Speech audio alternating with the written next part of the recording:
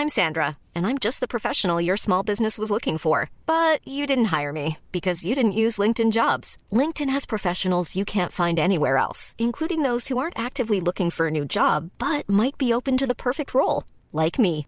In a given month, over 70% of LinkedIn users don't visit other leading job sites. So if you're not looking on LinkedIn, you'll miss out on great candidates like Sandra. Start hiring professionals like a professional. Post your free job on linkedin.com/people today.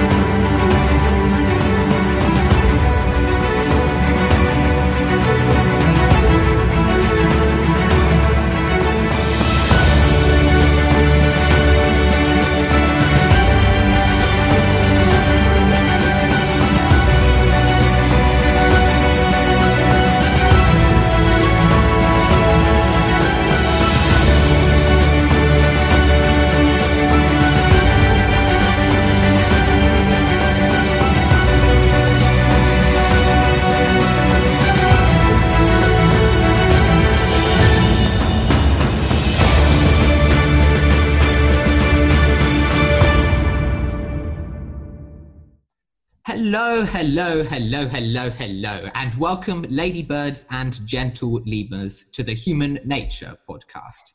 Here we explore the ups and downs of being Homo sapiens and learn a thing or two on how to be a better animal. My name is Elliot Connor, and I'm at least half elephant. But the star of the show today is none other than Nancy Vermeulen, a Belgian astrophysicist, commercial pilot instructor, and senior aerospace consultant. To the layperson, that means she trains astronauts. Welcome, Nancy. Hello, thanks for having me. Well, I can tell you I've often looked at those zero-gravity simulations and thought, gee, what a lot of fun that must be. You must be kicking yourself doing what you do for a job. But tell me, what is it you most enjoy about your line of work? So, well, Elliot, it's to give people the bigger picture. When I tell people that I dedicate my life to facilitate space travel, I often get mixed responses, and people ask, why do we even want to go into space? And haven't we created enough problems on Earth already? Or they say, commercial space travel is just the next hobby for the super rich. But in reality, it's a lot more complex than that. And that's why I founded the Space Training Academy, because I want to contribute to space exploration, to the new space economy, and help the general public to see the full picture. And I'm convinced that space exploration has a lot of potential and also economic benefit for many people everywhere on Earth. And I want to bring the universe closer to the people and vice versa, because space travel matters to all of us. Thank you, and there you have it. Of course, Nancy, you've had quite your fair share of experiences to mention. You've flown with the US Air Force over Baghdad during the Second Gulf War. You've commanded a practice Mars mission in the deserts of Utah. And of course, you've founded the Space Training Academy, which gives everyone the opportunity to learn the skills to go out of this world. Do you have any big plans moving forward? What's the dream for 5 or even 10 years' time? Well, I hope that space travel will become accessible to many more people and research institutions. Well, we see top technology and top science finding each other in extreme environments, and that's how we make our fastest progress as a human species. Well, we can't imagine a world without space exploration, and thanks to space, we have many spin-offs like GPS, solar panels, weather satellites, and in extreme conditions, we learn a lot about our human body. So that will help advance medicine. And if you look at the development of the space sector, you see that it was mainly driven by geopolitical, military purposes. And during the Cold War, you had a space race between the former Soviet Union and the United States.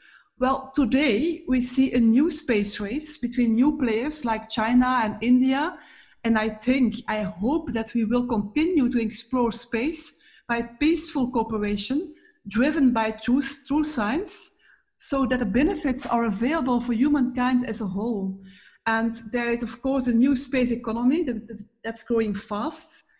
Think at players like Elon Musk from SpaceX, Axiom Space, Virgin Galactic, Blue Origin, or initiatives like Space Perspective that will give many more people the opportunity to experience the overview effect.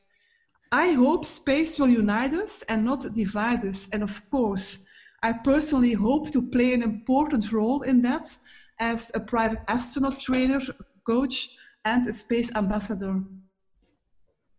Well, I know that 2020 has been a challenging year for all of us, but by the sounds of it, you're not going to let that stop you. And I know that all of our listeners are 100% on your side in living this lifelong dream of yours. As you know, here at Human Nature, we like to ask a little question of all our guests, which is, if you could choose one animal to be, which would you choose? What are your thoughts? Well, I choose a rat. A rat because it's one of the most misconceived animals in the world. Well, I must say, I think that's a mighty fine choice of yours. Rats certainly are one of those creatures that many of us learn to hate, but that's mostly because they're so incredibly successful. I personally find them fascinating. Actually, I came across a little nugget of rat trivia the other day, which I thought I'd share with you. It's about a very fine species called the Laotian rock rat, which, as the name suggests, inhabits a small area of the Southeast Asian country of Laos. Anyway, what I read was that the entire family of rat species to which this one belongs was thought to have become extinct 11 million years ago, until a specimen of the species was discovered for sale on a market in 1996. It was saved from the unsavory fate of being turned into a rat kebab. Oh my God. I imagine with the incredible life you lead, Nancy, it's this hardiness and perseverance of rats that really appeals to you. And then there's the amazing history of rats to speak about. So tell me, what was the reason for your choice of a rat as an animal? Well, rats are not mean. They are not as dangerous as we think. And actually, they are very nice, sweet pets, very intelligent and social. And like you already told, they like to explore, push their boundaries. They're also very agile and they work together in social structures in order to advance the species as a whole. So I think that we as a human species can learn a lot from them. I couldn't agree more with that fine assessment, and rats are one of those animals that everyone has heard of, that everyone is surrounded by, and so everyone has the opportunity to connect with if we can pause to appreciate them. Something else I found out researching this show is that in the not so distant past, there were once rats the size of hippopotamuses that inhabited the South American continent.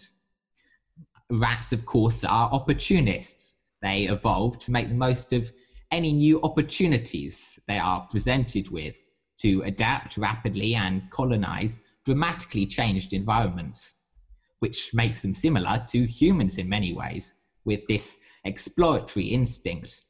The brown rat, which is the species that we're all most familiar with, has found its way into every continent except for Antarctica.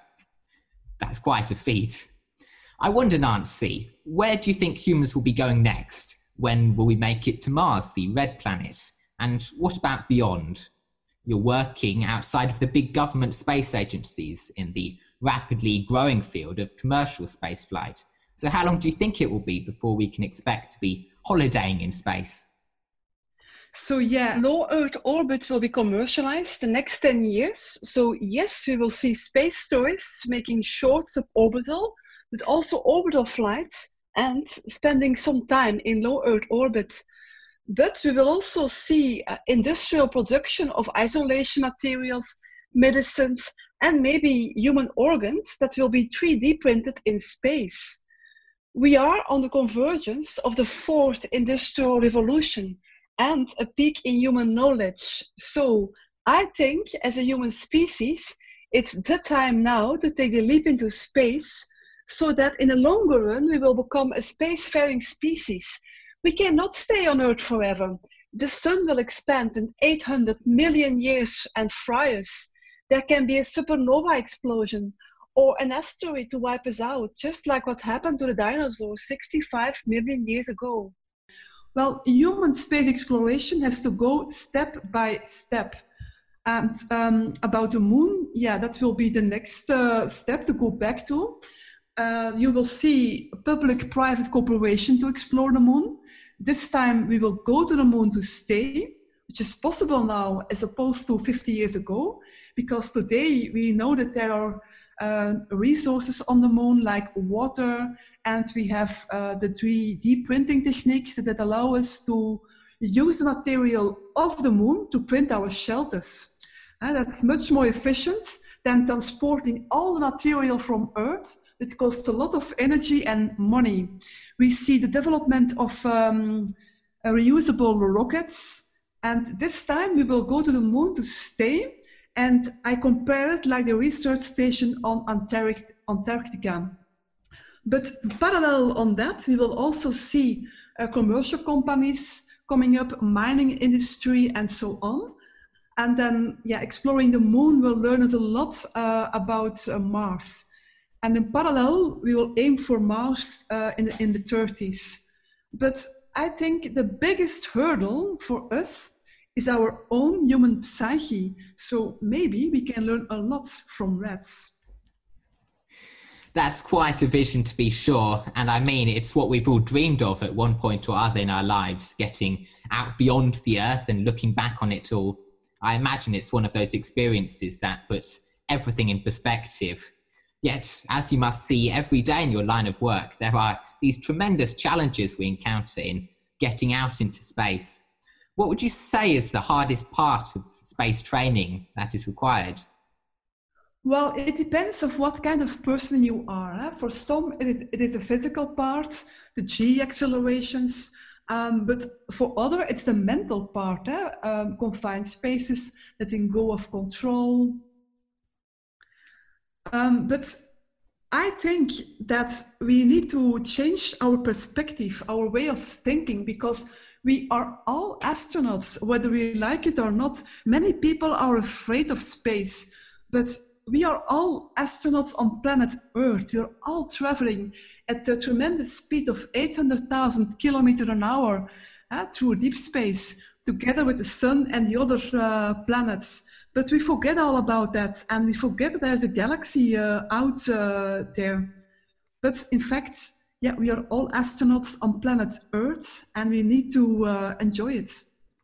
Well said, well said.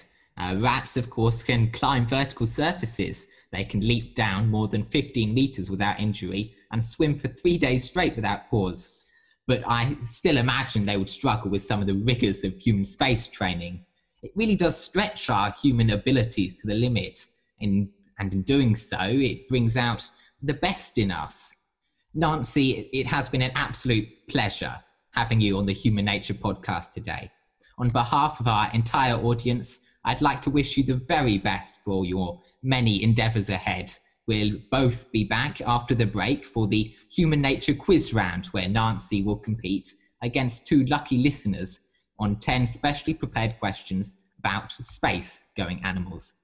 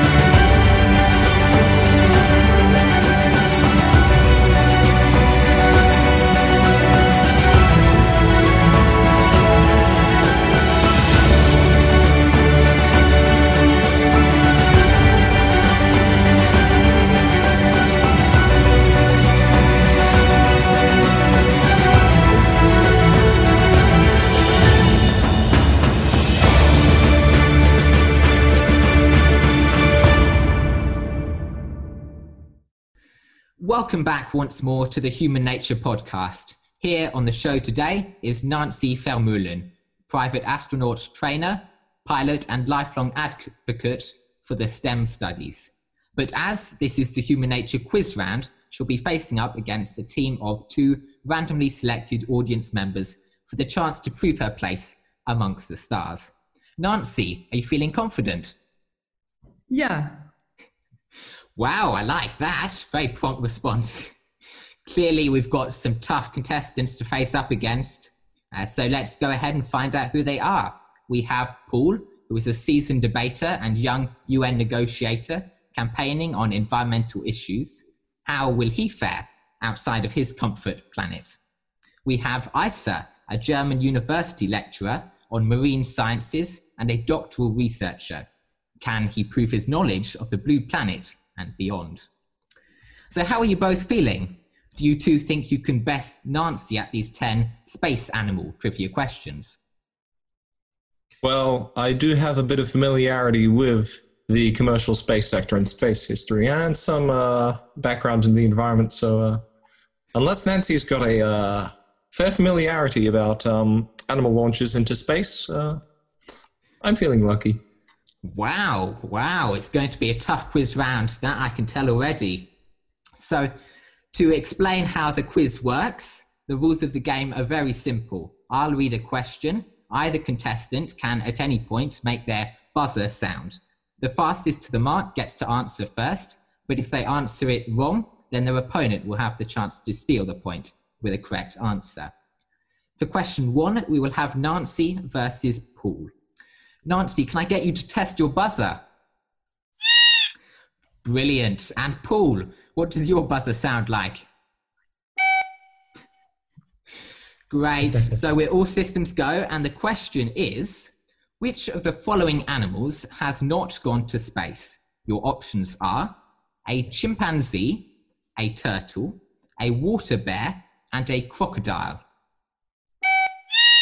Oh, that was very close, but I think Paul just made the mark. Paul, what is your answer? Crocodile. Very fine answer. Paul and Isa, you are both on 1 point.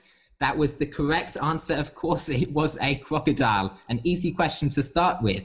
How will you fare on question 2? For question 2, we will have Isa versus Nancy. Isa, can I get you to test your buzzer? Perfect. Okay, and your question is, name the first animal to have been sent into space. Your options are fruit flies, beetles, wasps, spiders, monkeys, or tortoises. Monkey. Ooh, Ice has come up in with a quick answer, but it is not the monkey. So Nancy, would you like a chance to steal? Yes. Fruit flies. Fruit flies is correct. Nancy, you have earned your first point. It's 1-1, and it's really strong start for both teams. Question 3, we will have Paul versus Nancy. Question 3 is, what sort of animal can you see from space? Your options are elephants, fish, krill, whales, or herds of antelope. Nancy, that was very fast. What is your answer? Plankton. That is correct. Nancy, you are on 2 points and you have taken a very early lead. Strong performance all round. How are you feeling, Paul and Isa? Do you think you can make a comeback? Yeah, sure, we can make it, yeah. I like the bravado. So question 4, we will have Isa versus Nancy. And your question is, how do bees react to being sent into space? Your options are, they cannot fly, they no longer build hives, they will not poop, or they abandon their swarms. Yeah, they abandon our swarms. Oh, Isa, unfortunately, that's the wrong answer again. Nancy, would you like to steal? Yes, they no longer build hives. Ooh, you're close. You're so close, but it's not the right answer, unfortunately. The right answer in this case was they no longer poop, indeed. In the one instance when this has been recorded, studied, a scientific paper on the subject, they actually refused to poop. The reason perhaps was they stayed in their hive. They continued to develop, build it, but they don't like to poop inside their hive.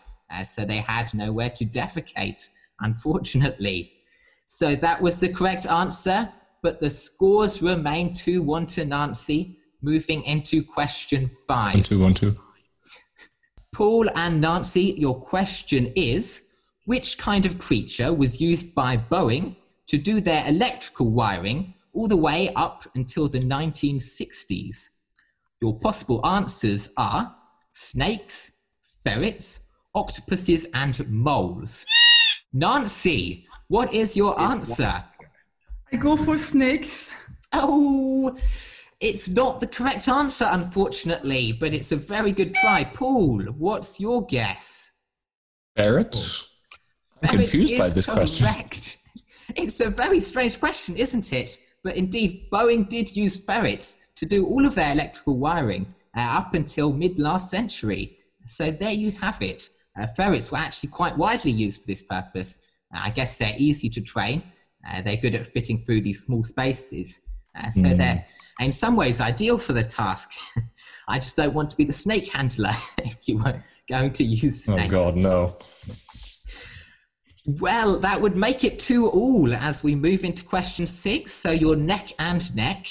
We will have Isa versus Nancy. And your question is, rats have made it into space many times, but where on Earth, aside from both poles, would you be unable to find the brown rat? Your choices are Alberta in Canada, the city of Jakarta in Indonesia, London in the UK, or the South Island of New Zealand.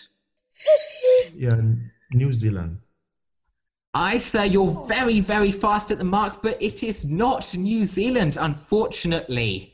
Unfortunately, New Zealand has quite a bad rat infestation. It's caused tremendous troubles with the native birds who are flightless. So Nancy, you just got to click in. What is your answer? It is Alberta in Canada.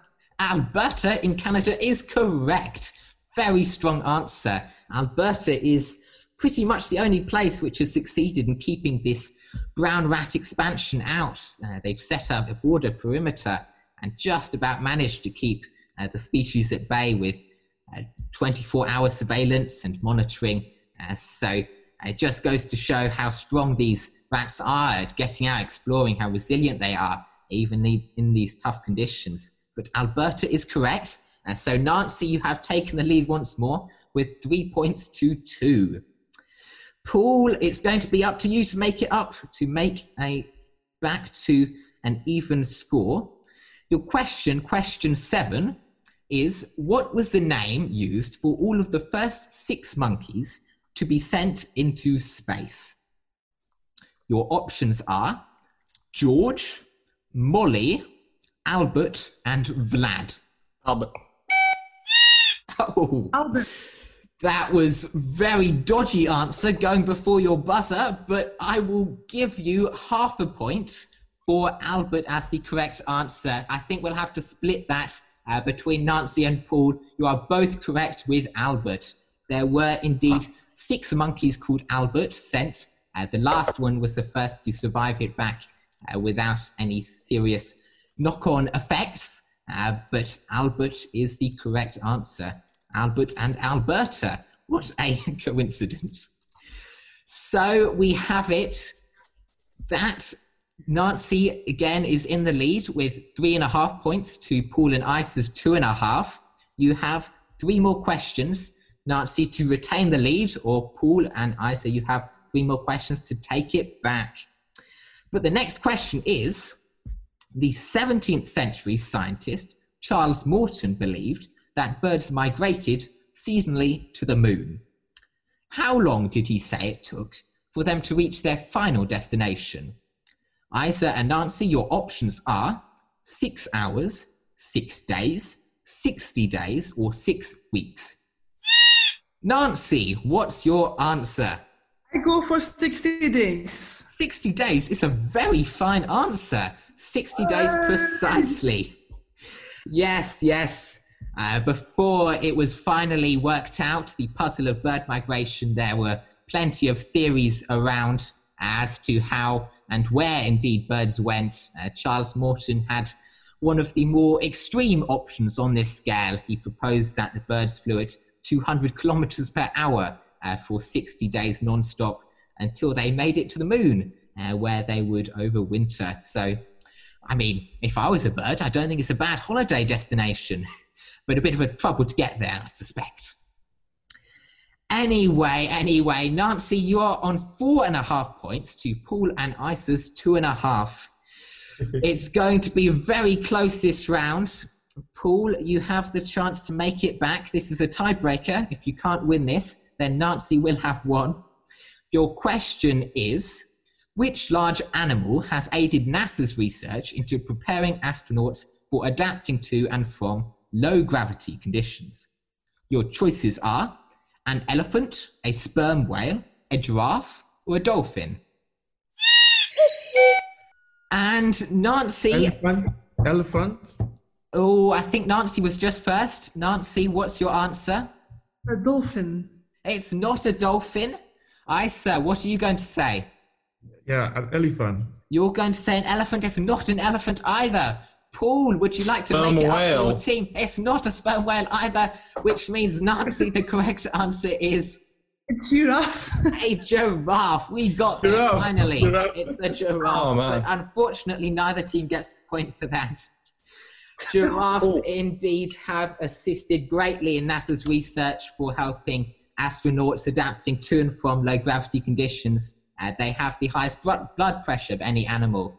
So when they bend down to drink or to move their heads, they have to have special adaptations to make sure the blood doesn't clog their head and they don't pass out and such things. So giraffes are fascinating for research in adapting to these low gravity conditions. But unfortunately, with neither team gaining a point, Nancy, I think you've won for now. We'll have one more question. So Paul and Isa, if you can do this, you will have regained some of your dignity. Nancy, currently you are leading by 4.5 points to 2.5. And Paul and Isa, you can either of you answer this question. Finally, a recording of this animal's sound was sent out towards the stars on the Voyager Golden Record disc in the hope that alien life forms might better understand it over human speech. What animal is this? Nancy, straight ahead. What is your answer? Yeah, that's a whale, of course. It is a whale. Very, very strong ending to the show. You've been super at this quiz game. Apparently your knowledge of animals is as profound as that of space. So congratulations on a storming lead and a fine victory on the Human Nature Game Show. Of course, you have won with 5.5 points to 2.5 for Paul and Isa. Well, that concludes our show today. So congratulations, Nancy, for the win. We'll be back next week for episode 3 of Human Nature. Make sure to subscribe and share with your friends. Until then, stay safe and do try and be a better animal. Thank you all and goodbye.